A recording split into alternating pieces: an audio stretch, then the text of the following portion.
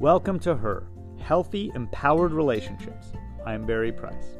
And I want to talk to you today about first dates. Without a first date, obviously there can't be a second date, a third date. First dates can feel stressful to people because it can feel like that all-important job interview. But what's really going on there in that anxiety is our fear that we're not good enough, that there's going to be a lack of being accepted. Or if we've had a lot of hurt, pain, and disappointment, that we're just going to feel let down again. That classic thing, I would have had a better time just staying home with a bathtub and a book than being out with this guy. That wasn't worth all of the time, getting ready, dressed up, doing my hair, and going out on a work night. So what do we do to actually look forward to first dates, lean into them? Well, we don't do what my client Melissa did, which was she went out on the date because she found a guy that met the checklist of what she wanted in a guy. She got there and he wasn't there yet, so she had a margarita just to kind of calm down her anticipatory nerves. And then she ordered a second one when he arrived because he was just so attractive to her, not just physically, but that checklist of things she was looking for in a guy. He was established, he was emotionally mature, he could talk about feelings, he had life experience. So after the second margarita, she felt a little more loosened up and had a third. Ultimately, the date did not go well. And when we analyzed it, it was because she had felt nervous and tried to use alcohol to help deal with her first date anxiety. Look, you may not use alcohol to deal with it, but the truth is, there's an effective way to have a first date, and there's a non-effective way.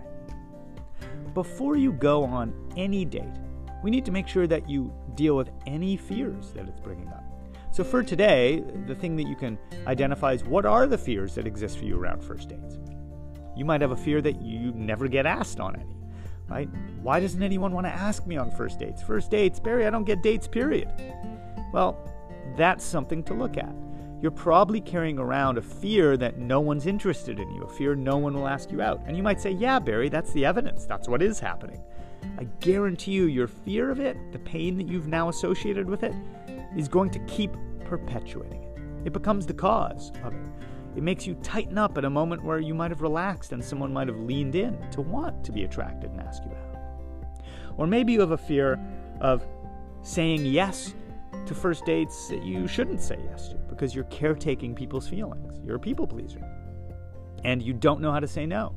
So you're afraid of people's reactions or afraid of judging yourself as not nice if you say no. Or maybe your fear is just that anticipation fear. How's it going to go? What if he doesn't like me? What if? Well, before you go on the date, you've got to sit down and identify that fear.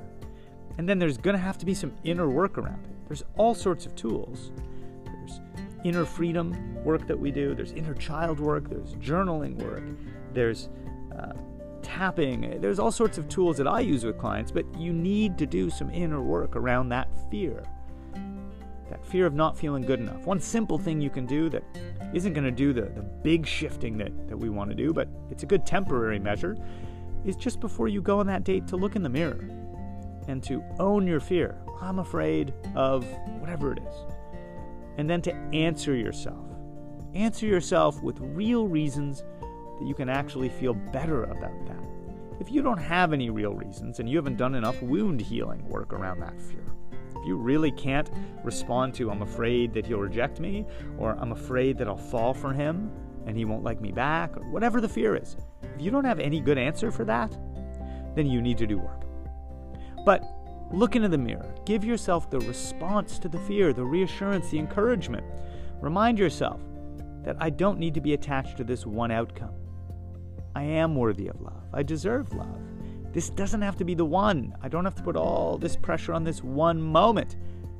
A healthy job search happens when you know your worth in the job market. I'm great at what I do. Any employer would be lucky to have me.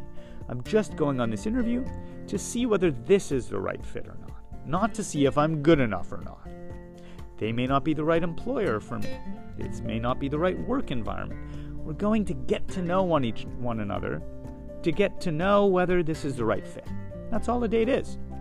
So, you don't go with the attachment of fearing the outcome of him wanting you or not. You go with, how do I want to show up on this date? How do I want to be in the interview? Right? I just want to fully show and express who I really am so I don't end up in the wrong position with the wrong company.